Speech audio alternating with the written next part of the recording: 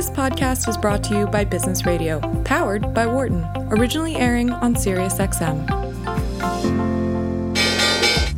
Welcome to our Behind the Markets podcast. I'm your host, Jeremy Schwartz. Alongside Wharton Finance Professor Jeremy Siegel, we tackle the latest market trends every week on Business Radio, powered by the Wharton School, SiriusXM, channel 132. Our guest consists of experts like the world's leading authority on long-term economic growth, Bob Gordon. We will continue to see jobs created rather than destroyed. Former chair of the Federal Reserve, Janet Yellen. I don't think either of us ever expected that we would live through a financial crisis. Or even the head of the Digital India Foundation, Arvind Gupta. The reason that people are talking about India is massive digitization and financial inclusion that we have done over the last couple of years. Enjoy this week's show.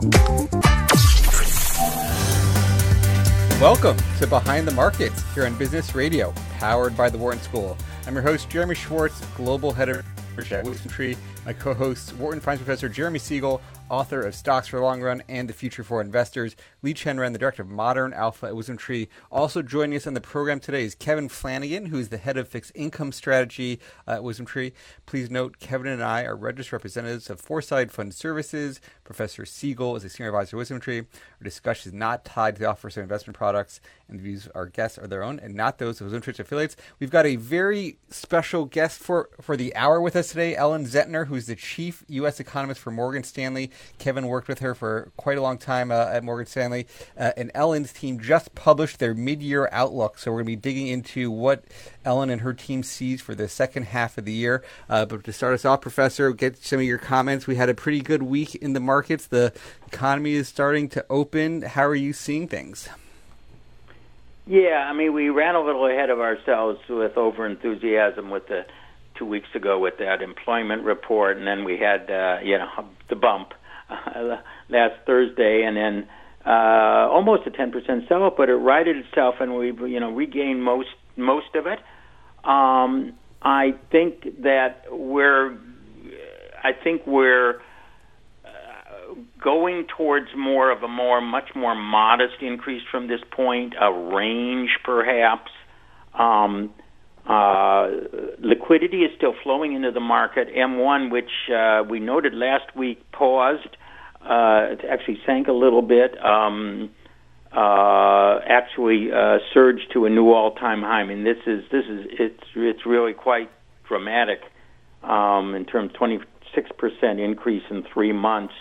M2 continues to new highs, so liquidity is still being added. Not quite the rate as before, but still enough to support the market. There is a concern about new infections in some states. Florida just reported a pretty big increase. I'm not ready to call, first of all, a second wave. They really never had a first wave, and their caseload is still well below what peaked out on a per capita basis in New York, Massachusetts, or even New Jersey, which had and Connecticut, which those 4 states had the highest number of cases per capita, and none of those other states are even near that level. I'm not saying for sure they won't get to that level. I tend to doubt it, but I think we'll learn a lot in a week to see whether that settles down or not. On the virus front, of course, we got that good word about dexamethasone, a very common anti-steroid, which cuts the deaths dramatically for those that are on ventilators. One, we should note, and we have noted every single week, that the number of deaths per hospitalization has been falling quite dramatically over the 3 months that the epidemic has reigned in the United States. We've really cut it by a half in terms of just techniques that we've learned how to administer, and dexamethasone is just another bump of a treatment that is lowering the death rate on that. Again, trials are, on many vaccines are still proceeding. We're not very soon. We should hear on a few of them into July. Preliminary news is good. There are a lot of them. We don't need everyone to hit. I imagine there's going to be quite a few, but that's going to be really, obviously, important news. It's more important to me, as I've said from day one, to look at the virus news and treatments and cases rather than to look at backward-looking economic data. The only economic data that I find extraordinarily useful, of course, is that monetary data, because that shows the amount of liquidity that's been provided and stimulus that's been provided into the economy. So when you said range-bound market, is it the range-bound back to the highs of the U.S.? Yeah, and I would say, I mean, we could be on a slight tilt up, but I mean, that big 44% gain, I think, for the next 3-4 months, I would say. I mean, there are a lot of uncertainties. First of all, one, and this should resolve sooner, the uncertainty about whether this second increase in infections that we see in Florida, Texas, Arizona, is this going to flare up to something as bad as New York? My feeling is no, but that's number one. Number two, of course, we've talked about the political risks of a Democratic sweep into the Senate and a reversal of the tax cuts. I mean, that's another risk that the market has to deal with. And then one has to deal with the fact that even if these new cases in the South do not spike much higher, there's still a risk of a fall, early winter spike in cases that just has to do with the seasonality of the coronavirus, which is going to be coming at the same time as the election. So there are these uncertainties. The more the Fed, and the money supply continues to rise, the more I think the market will go up, and I'll be looking at that. There's $1.5 trillion that the Treasury has on deposit at the Fed that is scheduled to be spent over the next 2 or 3 months. That would also surge the money supply further. That will also help to support equities. So I'm not saying anything about a big decline, although we're going to get decline. We're going to get certainly ups and downs as we do in equity markets. But I'm saying that I see us getting back near those February highs as we really are now. NASDAQ actually above, but the S&P, but being more range-bound for the next 3 to 5 months. Let me bring in Li Chen for some quick comments. I think one of the issues I know we've talked about is another one of the risks is the tension with China. China's was early in the virus, and Beijing's had to lock down. Li Chen, a little bit. Any comments on what you're seeing both in China and just general trends in the virus? Hi. Yes. Actually, I agree with Professor on. I don't believe the Florida and Arizona is going to significantly run up. I think in the news media, my favorite statistics is the hospitalization, usage. And if you go to like Arizona's website, you can see that people have been reporting like 80% ICU usage, but people didn't realize that, their usage was about 70% in March and April. So from 70% to 85%, it's not that huge a jump. And if you look at the ventilator usage, they have like only 40% capacity usage. So even if there's a run-up, the hospitals have, at least in Arizona, from their dashboard, you can see that they have still pretty good capacity. Florida, a little bit, they don't disclose the hospitalization. I wish they do, because I really think this is a key metric when we look at the virus in the next half of the year, because the number of cases it's not really the best indicator, because it's so dependent on testing, and that is related in the China situation as well. First, I don't believe it will be a significant flare-up, because in Beijing, they're testing like 700,000 people, in the last week. So, and then out of all these tests, you have about 200 cases. Half of those cases are in some cases, like more than half, it's low symptom or no symptom. So I think the number of cases sometimes it can be very skewing when people think about this virus. And of course, in the end, we want people to get healthy, but we really need to rely on people, like, personal responsibility to take, instead of, I don't see any potential lockdown, will be needed. Now, in China, the situation is a little bit, sensitive because Beijing is, the center and political. There are lots of reasons there, for a little bit more strict lockdown. But I don't believe that will be a significant issue. Yeah, I want to agree with Li Kean on all those things. Well, one should also remember that there's a lot of precautionary hospitalizations that are taking place. As Florida does have an elderly population, they're the ones at risk. If there's any problem, if the person has any pre-existing conditions, they're going to put you in the hospital even if you're not, because they need to be able to provide oxygen on an emergency basis if you need it. And so in a way, it's if you've got the capacity, and the insurers are going to pay for it, they're going to put you in.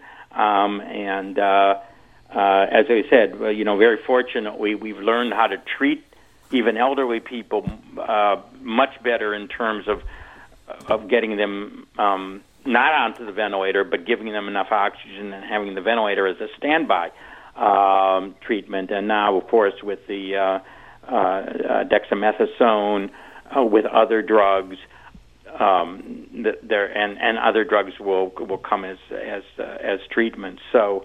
I agree with everything, and I do actually agree with you that it seemed to get blown out. Maybe Li Kean can tell me. It seems like China is almost paranoid about any cases. They just want to totally step in and squelch them immediately. I think. It's almost like a panic. That President Xi built his reputation on squelching Wuhan quickly. I think let's continue that same scenario, which only China, China as an authoritarian country can do whatever it wants. And I think maybe one day, we will have a longer conversation. I myself, lived half of my life in China and half years here now, and I had started to understand a little bit more, in the sense that I think different places, the government's role is very different in China, and that's somewhat reflected on some of the ex-state-owned strategies we research on. In China, government role is a huge part of your life, so that puts government as part of the obligation as well. So if anything goes wrong, the government is indeed going to have to be blamed with all the media going on. So even in my hometown, every day, every neighborhood have a government official who is assigned to make sure everybody follows social distancing. So it's just completely different. I would say a different way of life, versus here.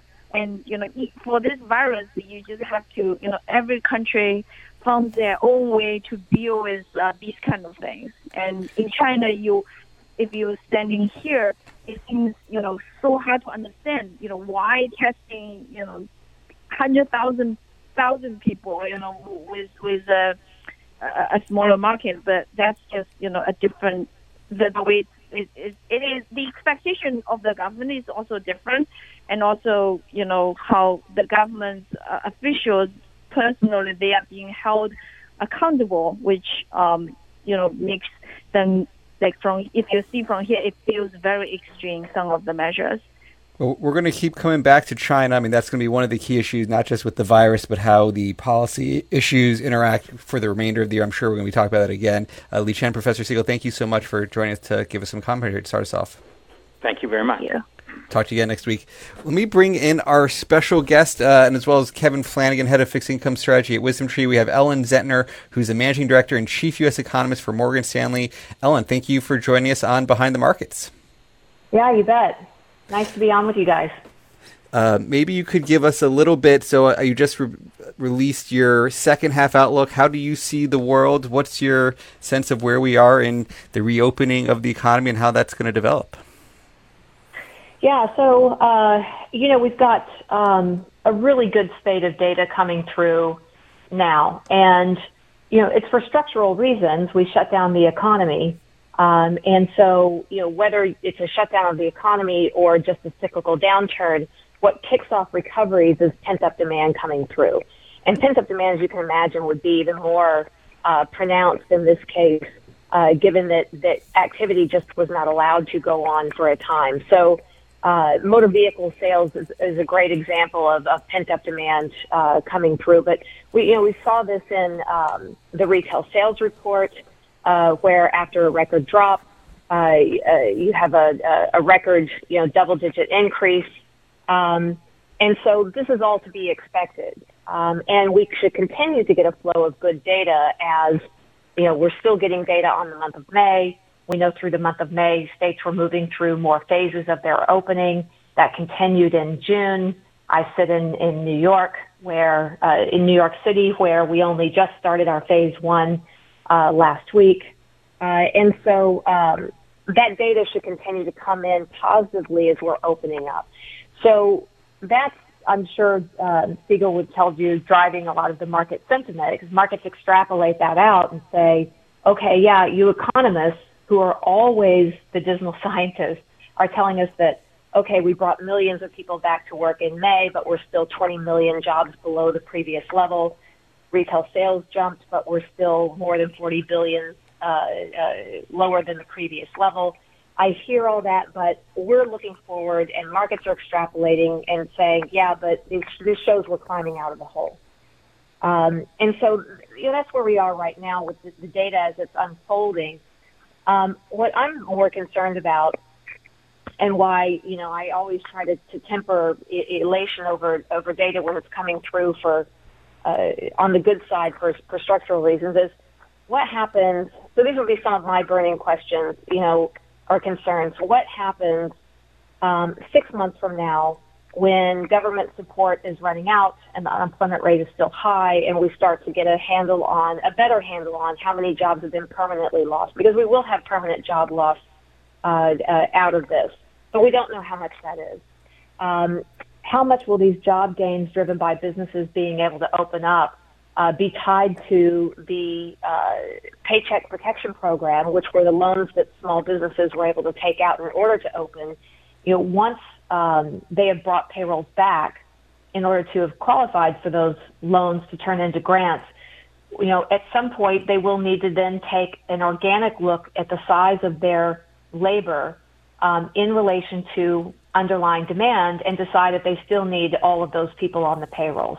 So there could be, waves that recur of unemployment, later on down the line. So I don't think we're out of the woods, but what we are doing is we're climbing out of the hole.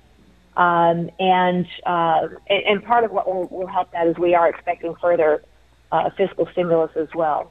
Kevin, do you want to get in here with as you think about what you see, where you want to take Ellen in the conversation? Yeah, absolutely, Ellen. Great to talk to you again. It's been a while. Yeah.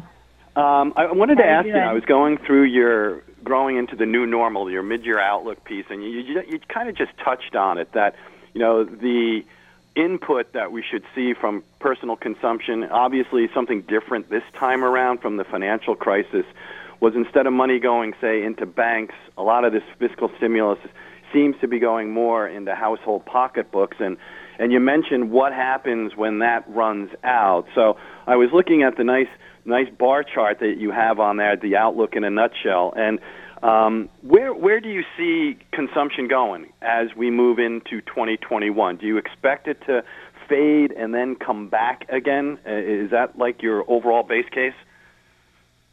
Yeah, so I think there's some patterns for consumption here that I think are going to be really interesting in this recovery. So one is how households deal in general with their confidence levels to resume more normal activities to the extent that governments allow them to. And then how will spending shift based on certain post-COVID themes. And then also the absence of the household deleveraging cycle, which we had after 2008. So in terms of these key pieces, the confidence, let's start with the confidence level of it. So we have an AlphaWise team at Morgan Stanley that does a lot of large-scale survey work for us. One thing that was very encouraging to me early in the process of putting this outlook together is that our survey of thousands of households across the U.S. Suggested that about 60% of them said, I don't need to see a vaccine in order to resume more normal activities.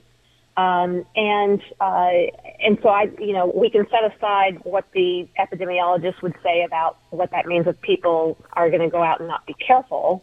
Don't think it necessarily means people will go out and not be careful. That's going to be up to them and up to the various governors across the states. But just the fact that no one was answering, not no one, but few people were answering the survey saying, I'm never going to go to a movie theater again. And so that was encouraging because you want to have the scars of COVID to be less deep and not as long lasting as they might be. And so, we're seeing this in the pent-up demand. People are going out. We have family in Florida that were amazed at how quickly people could not wait to get into restaurants to go out to eat again. We are a social animal, and animal spirits take over, and households are going to have to be willing to take on a certain level of risk if they want to resume those more normal activities. So the pent-up demand is creating very outsized growth rates in consumer spending right now. But let's say the pent-up demand continues through, I would say, into mid-July. Then we should start to settle into more, quote-unquote, normal levels of what a pace of activity is going to look like. Because at that point, the states will be fully open through all of their phases. But you're still going to have some lingering caution. So, our assumption is that we don't quite get there in terms of the previous trend growth in consumer spending. And that's one reason why it takes us 8 quarters to the end of next year for consumer spending to reach the level that we were at pre-COVID. Now, to put it in perspective, that 8 quarters compares to 14 quarters after the financial crisis. So this is a much faster recovery that we expect in consumer spending and in the overall economy compared with the financial crisis. And why is that? Well, it's primarily because households went into this downturn with incredibly healthy balance sheets, and I'm talking in the aggregate. Debt-to-income levels were at 20-year lows. During the 10 years after the financial crisis, growth in debt never quite outpaced growth in income for U.S. households. And mortgage delinquencies going into this downturn were at record lows. If I backtrack to 2008, we went into that downturn with debt to disposable income at 136%. We were incredibly stretched, and delinquency rates on mortgages were already skyrocketing. And so we spent 5 years deleveraging our balance sheet. And for those 5 years, households, if you're focused on deleveraging, you're devoting income to deleveraging, and that takes income away from other areas of spending. So that was really the contributor to the entire sluggish recovery after 2008. That's not the case today. And today, the policy prescription has been much larger, dwarfing the response after 2008, and much more quickly. The forbearance programs, for instance, we're allowing folks to delay mortgage payments for up to 12 months. That was put into place this time when delinquency rates on mortgages were at a record low. In the financial crisis, we put those in place in 2010 after delinquency rates and foreclosures had reached record highs and millions of homeowners had already lost their homes. So that absence of a deleveraging cycle this time around, I think, is a primary driver of why the consumer can get back to pre-COVID levels in terms of the level of spending by the end of next year. And then finally, I'll just add the other theme that I think is really big for the consumer here is when we think about what life after COVID might be like. We like to explore what shifts in spending patterns there may be. And I think one interesting thing here is that, many of us are working from home. And this also came from our AlkaWise survey that 50% of the respondents said that to some degree they had some work from home arrangement. And that compares to about 15% pre-COVID based on BLS estimates. And so if we assume that work from home doesn't stay as elevated as it is today, because many of us will eventually be going back into the office, and even though we're going back to the office, many of us may spend more days working at home or feel more free to work from home in the future. It's going to remain elevated. And when we work from home, we spend, our spending patterns resemble more closely to those when we're in retirement, especially if I strip out, say, healthcare, which is age-related.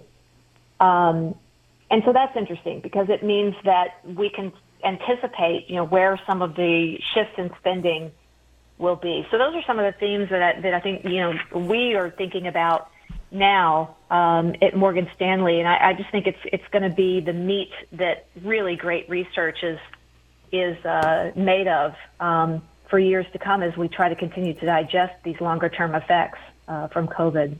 Well, I know the Flanagan family is trying to do their best for consumption because I'm seeing a FedEx truck pulling down my driveway as we speak. So the other thing I wanted to ask, because I know, Jerry, you probably want to get in that half-hour break just real quickly. I know things we've talked about in our asset allocation conversations at Wisdom Tree is real estate, and you kind of started touching on it a little bit with the stay-at-home. I mean, where do you think, not necessarily, say, residential real estate, what about commercial office space? What are you guys thinking about in terms of where we go from here in this post-COVID world? Yeah, well, I think our CEO, James Gorman, was one of the first to come out and say that the reality of this is we'll need less office space. And I think that would be broadly the case for many companies. And so because we would have more work from home arrangements. So that has implications for CRE, commercial real estate. There's going to be a tremendous overhang that needs to be worked through on the back of this. You might see more reallocations of the workforce outside of city centers. I mean, it takes crises like this to uncover, where the gaps are in business continuity programs. Those BCP plans will need to be adjusted across companies. You can't have all of your eggs or employees in one basket, so there has to be more diversification there. Besides CRE, on the residential front as well, I mean, we always laugh on our team. We have our one-person samples, so my one-man sample is the millennial on my team that is now considering moving out of of New York City and moving outside of the city. Never thought you'd see a millennial, a childless millennial moving outside of New York City, but these are the types of things that people are thinking about because of the risks uncovered by something like COVID. One of the big topics we've been talking about on Behind the Markets, Professor Siegel has been discussing his view on all the fiscal support that's coming into the system, how it differs from the financial crisis before. All the quantitative easing by the Fed is not just sitting at excess reserves, is actually getting out into the system. It's in people's checking accounts this time with the direct support from the government. How do you see, he's been saying he thinks as we open the economy going into 2021, and actually we do have a more normalized opening, the pent-up demand you were talking about earlier, he sees inflation pressures. He thinks we're going to get 3, 4, maybe 5% inflation over the next few years, not just like a one-year thing.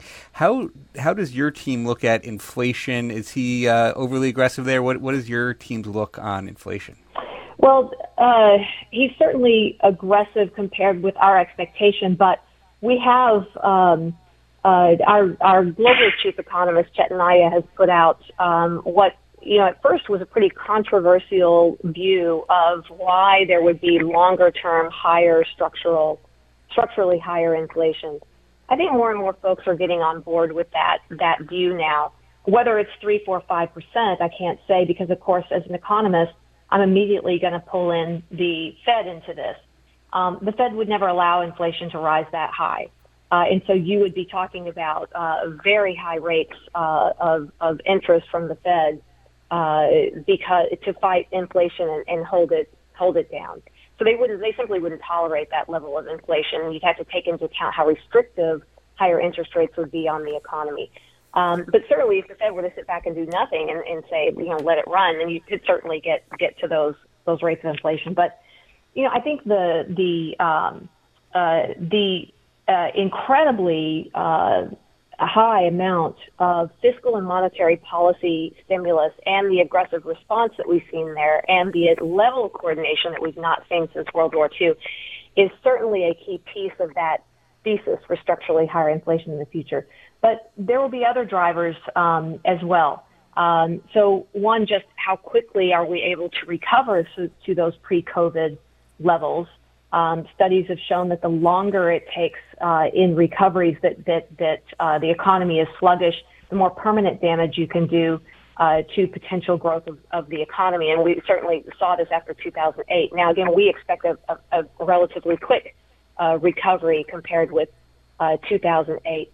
But there are other factors. The trends over the past 30 years that have depressed inflation, we cannot assume that they will still depress inflation over the next 30 years. So think about the nature of this downturn. Fiscal policy activism is likely to be a part of the fabric of our institutional response going forward. After this, there were inequalities that was never addressed after the financial crisis that we need to address now. We've just uncovered how many people, more people than have ever gotten support before, need it in deep downturns like this.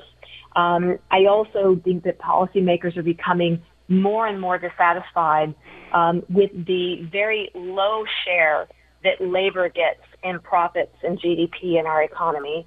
And so you're going to see, titans of industry, focus on them, increased focus on them to do something about raising their labor share of profits. And then think about deglobalization. It's a very slow-moving trend, but a lot of these factors all point to higher inflation in the future than certainly what we've experienced over the last several decades. Hey, Ellen, I just wanted to ask, you brought the Fed in to the equation. You and I have been doing this a long time, and we've seen, obviously, a record where you do get policy mistakes from the Fed. And this time around, you mentioned letting it run hot. And based upon, Powell, his press conference after the Fed meeting, his Humphrey Hawkins, I'm dating myself, testimony this week, it appears the Fed at this point, right, has no appetite, that they're going to make sure things are up and running and will probably be far more cautious and probably very cognizant, right, of all the criticisms they got with their late cycle rate hike at the end of 2018. So what do you think the chances are that they do make a policy mistake this time around and that you could actually see, inflation, not by their design perhaps, or at least what they were trying to prevent, but maybe it does get to 3 or 4%? Yeah, so, it's... If it gets to 3 to 4%, I guess the point is that it won't stay there for long because then the Fed would be scrambling to catch up and tighten financial conditions to slow the economy and put downward pressure on inflation. I'm not sure at this point higher inflation the Fed would consider a policy mistake. They are so desperate to get inflation higher. They have a 2% symmetric goal. Symmetric means that they if it's been undershooting for a time, they'll tolerate overshooting for a time around that 2% goal. It's been undershooting for a couple of decades on a pretty consistent basis.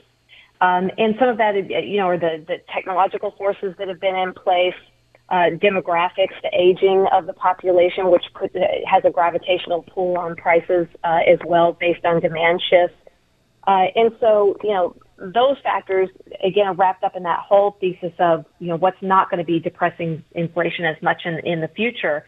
But I think, the Fed is going to be very tolerant here of rising inflation for a time because they have this, what we think is moving toward a makeup strategy where you take into account if you've undershot your inflation goal for a time, then you're going to tolerate and overshoot for a time. But you can't make promises that you might have to break later on.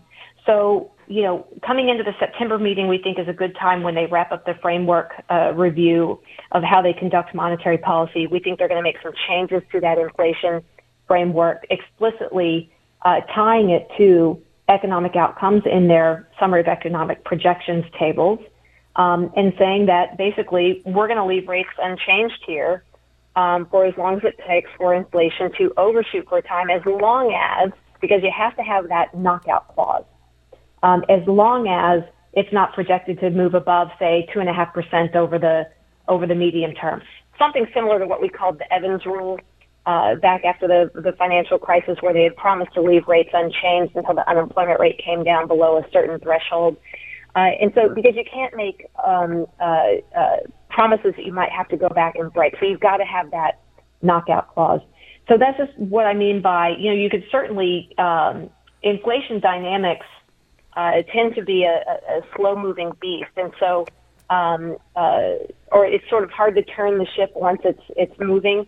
So once those inflation trends are solidly in place, the Fed will be playing catch-up if it thinks inflation is then getting out of hand. And so it can move to higher levels for a time until those restrictive interest rates push the economy down and start to exert that gravitational pull. So that's what I mean. They're just not going to, there is a limit to the tolerance, let's put it that way. So I think, Jared, I think that point is really pretty essential, when you're having discussions about positioning and fixed income and where we could be going down the road, what we should be looking at. Ellen, to your point, I agree 100% that the Fed's been undershooting for so long. They probably would love to overshoot for a little while, but are there implications for that then, say, in treasuries, in the rate markets? Should we be focusing on bringing in duration in fixed income portfolios in this environment? Looking, as we've talked before, about, Treasury floating rate strategies per se, even though the Fed's not going to raise rates anytime soon. But, having some kind of rate protection angle within your portfolio. And oftentimes, what I've always seen through the course of my history here in the fixed income world is people usually start thinking about potential rate hedges. Not that we're, it's lower for longer. I get that and things like that. But, if you see a 10-year Treasury yield going from where we are now, and if you just look at a 50% retracement back to 1.25 or things like that, it's going to leave a mark, right? There's going to be when I was at Morgan Stanley, we used to call statement risk. And unfortunately, oftentimes advisors, and by extension their clients, it's probably more on the client side, they usually look for rate hedges when the move has already begun, instead of thinking about things and being a little bit preemptive or proactive. So I think it's going to be an interesting part of the conversation. I did an internal office hours webinar yesterday. Here's a shameless plug, right? And I asked the question amongst the audience, where do you see the 10-year Treasury yield 12 months from now? And, it was, we're going to be over 1%, are we going to be below 0.5%, or right where we are? And, 60% said right where we are. So people are not yet thinking about where we could go. And that's why I think this whole aspect of what the Fed perhaps overshooting is going to play more of a role, I think, as we go forward. Let me just reintroduce our guests real quick here. We have Kevin Flanagan, head of fixed income strategy at WisdomTree, Ellen Zentner, the chief economist at Morgan Stanley. Sorry, Ellen, we just have to make sure our listeners know who we're talking to here. Go ahead. You want to follow up on Kevin's views on rates? Yeah, thanks, Jeremy. So I think that, but unfortunately, Kevin, that's how it normally plays out, right? So I think we've seen our clients, at least on the institutional side, start to embrace, the possibility of, higher structurally higher inflation in the future. I just think that for investors broadly to embrace it, you've got to start seeing upside surprises on inflation. And we're getting a muddy, so that means you have to wait till almost in real time to adjust those expectations. Right now, we've got such a mixed picture with so many cross currents impacting inflation that it's hard to get anything better than a muddy picture of it going into the end of the year. And that's because you've got, severe disruptions, and the BLS that's trying to do its best to measure those disruptions. How do you measure hotel prices when hotels are closed? How do you measure rent prices if people are taking advantage of the offers and not paying their rent currently? You're not going to say that rents were zero that month. So as we've opened up and pent-up demand for motor vehicles is coming through, it's hitting very little supply because we also shut down factories during that time. So new and used vehicle prices are through the roof, and that will come off as supplies come back online and that pent-up demand is fading. But so there are a lot of cross-currents. We're not even going to get a real clean picture of inflation over the rest of the year. But in terms of your comment on where they think the 10-year is going, now part of this is by design of the Fed, in that very early on in recoveries, when you've got a significant hole that you need to climb out of and an output gap that's growing, you need to give strong forward guidance that you're not going anywhere and you're basically going to do everything that you can in your power to keep financial conditions easy. So that means, I think the quote from a Fed chair that I absolutely love, my favorite quote ever, was Chair Powell in the press conference after the last meeting, where he said, "We're not even thinking about raising rates." So that, alongside their economic projections, that their own dot plot shows that they're not going to raise rates at this point, looking at their own forecast through 2022. And then you've got, balance sheet actions, which they can take out duration at any moment and keep the 10-year yields depressed. And so I think that provides a firm footing for interest rates being under control across the curve and keeping financial conditions easy. Now, that said, it doesn't mean that they won't tolerate a rise in the 10-year at all.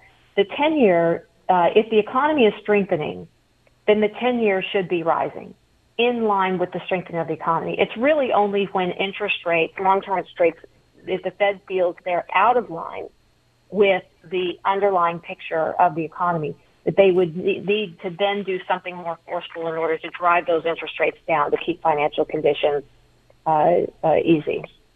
So I know your colleague Matt Hornback. I've been following him as well for a long time, even after leaving Morgan Stanley. So they were looking for the 10-year to be around 130, I believe, in the second quarter. So going back to what I said before, at that polling question that I gave at the webinar yesterday, do you guys get any pushback on that at all? I mean, do any of your clients feel, nah, not 130, we're going to stay right where we are? So second quarter, you mean second quarter of next year? Yeah. Okay. I just wanted to be sure, because we're still in the second quarter now, and I know that's not his view. No, not this quarter. No, yeah, 12 months from now. So the pushback that we get is similar to what I had laid out is, the Fed would never let the 10-year get that high. Well, if you think about, so the work that we do at Morgan Stanley, we when we start a forecasting process, we start more than a month ahead of actually publishing the new outlook, because it starts with the economists. We put together our global view of where we think the global economy is going in all the regional economies. And then we sit down with our strategists, and it always starts with the rate strategist, so Matt Hornbach's team. And we work through our expectations for the Fed, the path of growth, and a lot of that feeds into how Hornbach is thinking about where interest rates will be. And so the shape of growth that we envision is that, I talked about the pent-up demand coming through right now. We do have the savings rate coming down that also fuels that demand. Later in the year, and I know the guest earlier on the show talked a lot about the path of COVID, we do assume a second wave of infections. We assume at most selective return to restrictions, not something that really hits the economy certainly not in a way that we've just come through, but that you might have some return to consumer caution as the media is reporting a lot of rise in second wave at that time. And then in the spring of next year with a vaccine, we have a notable inflection in growth as those households that were still cautious about the activities, that comes off. Also, some of the high-density services area of the economy are allowed to resume again. And so you've got an inflection in growth. And so it's really around that time that the 10-year is also rising to that level, or is that high in Hornbach's forecast. And again, it goes back to what is a proper level for the 10-year that keeps financial conditions easy in light of a stronger fundamental backdrop. So stronger fundamental backdrop should come with higher interest rates, and it won't tighten financial conditions because the economy is stronger. So the level of financial conditions needs to be commensurate with that. So basically the 10-year will be higher, but it's not tightening financial conditions because the economy is also stronger. I mean, right? You think about it, it's fascinating. Here I'm asking you a question with a 1.3% 10-year, right? Do you get any pushback with that? And if you just go back to where we were just a few years ago, that was the all-time low for the 10-year. The other thing I just want to say I'm going to be selfish here, Jar, if you don't mind, talking about things on the fixed income front. With credit and where credit is just here in the U.S., sticking here in the U.S., focusing on obviously what the Fed, looking at their balance sheet. This is something I'm sure you and I could talk about over a few White Claws at a barbecue or something like that. Looking at their balance sheet yesterday, we actually had a decline in the Fed's balance sheet, and we really haven't seen them pick up any kind of significant momentum in buying credit. Obviously, coming from Wisdom Tree, ETF buying for corporates put a smile on our face, and they're going to move into the individual side. But, we like credit, and I believe, from what I've read, Morgan Stanley tends to be overweight on the credit side as well. I was just curious what your thoughts were there in terms of, downgrades, default risks. Is this already priced in to the mechanism? Have we discounted that and going to continue to move forward? Or if we get that peak in default rates coming, say later this year, could we see a reversion back, a spread widening? Any thoughts on that?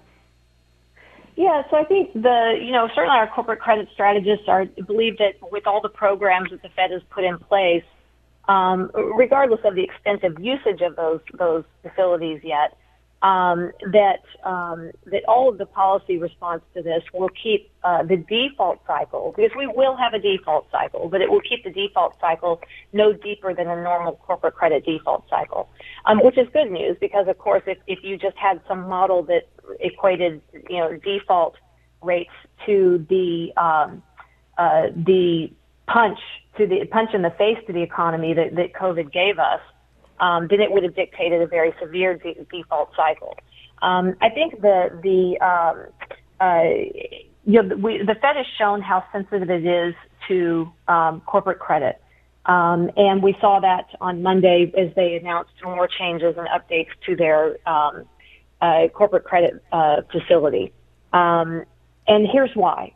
So credit makes the world go round. And policymakers, economists broadly understand this. And when I talk about financial conditions, it are really major factors that go into how we think about financial conditions for the economy. There's the S&P 500, there's the trade-weighted dollar, there's the energy prices, there's the 10-year of the Treasury, and then there's credit spread. And credit spread by far has the biggest impact. It's the biggest impact to an economy with upfront implications and long tails. And so if you're thinking about, the parts of financial conditions, what do you care most about? It is credit. And this is one reason why we saw the Fed pivot to the sidelines so quickly when they started dropping rates. It's because credit spreads started to blowout, and they know that that can have serious implications for the outlook for the U.S. economy. So they needed to get, in thinking about getting financial conditions to ease as quickly as possible, after they tightened up so sharply in March. Of course, they focused across a whole host of facilities, but corporate credit is really where they needed the most gains. And just from the announcement of the facility, the shock and awe of the announcement got a good deal in spread tightening or spread narrowing. And so, but the spreads overall were still at recessionary levels. And so there was more for the Fed to do there. And so some of the things they could do certainly was removing the restrictions to accessing the facility, beefing up their purchases, and those were recommendations that were coming from our corporate credit strategists. Well, on Monday, we saw the Fed make those changes and announce that it would start broad bond buying. It's because if you've narrowed spreads as much as you can just from the announcement of the facility, then you need to go above and beyond that if you want to get further spread narrowing from there.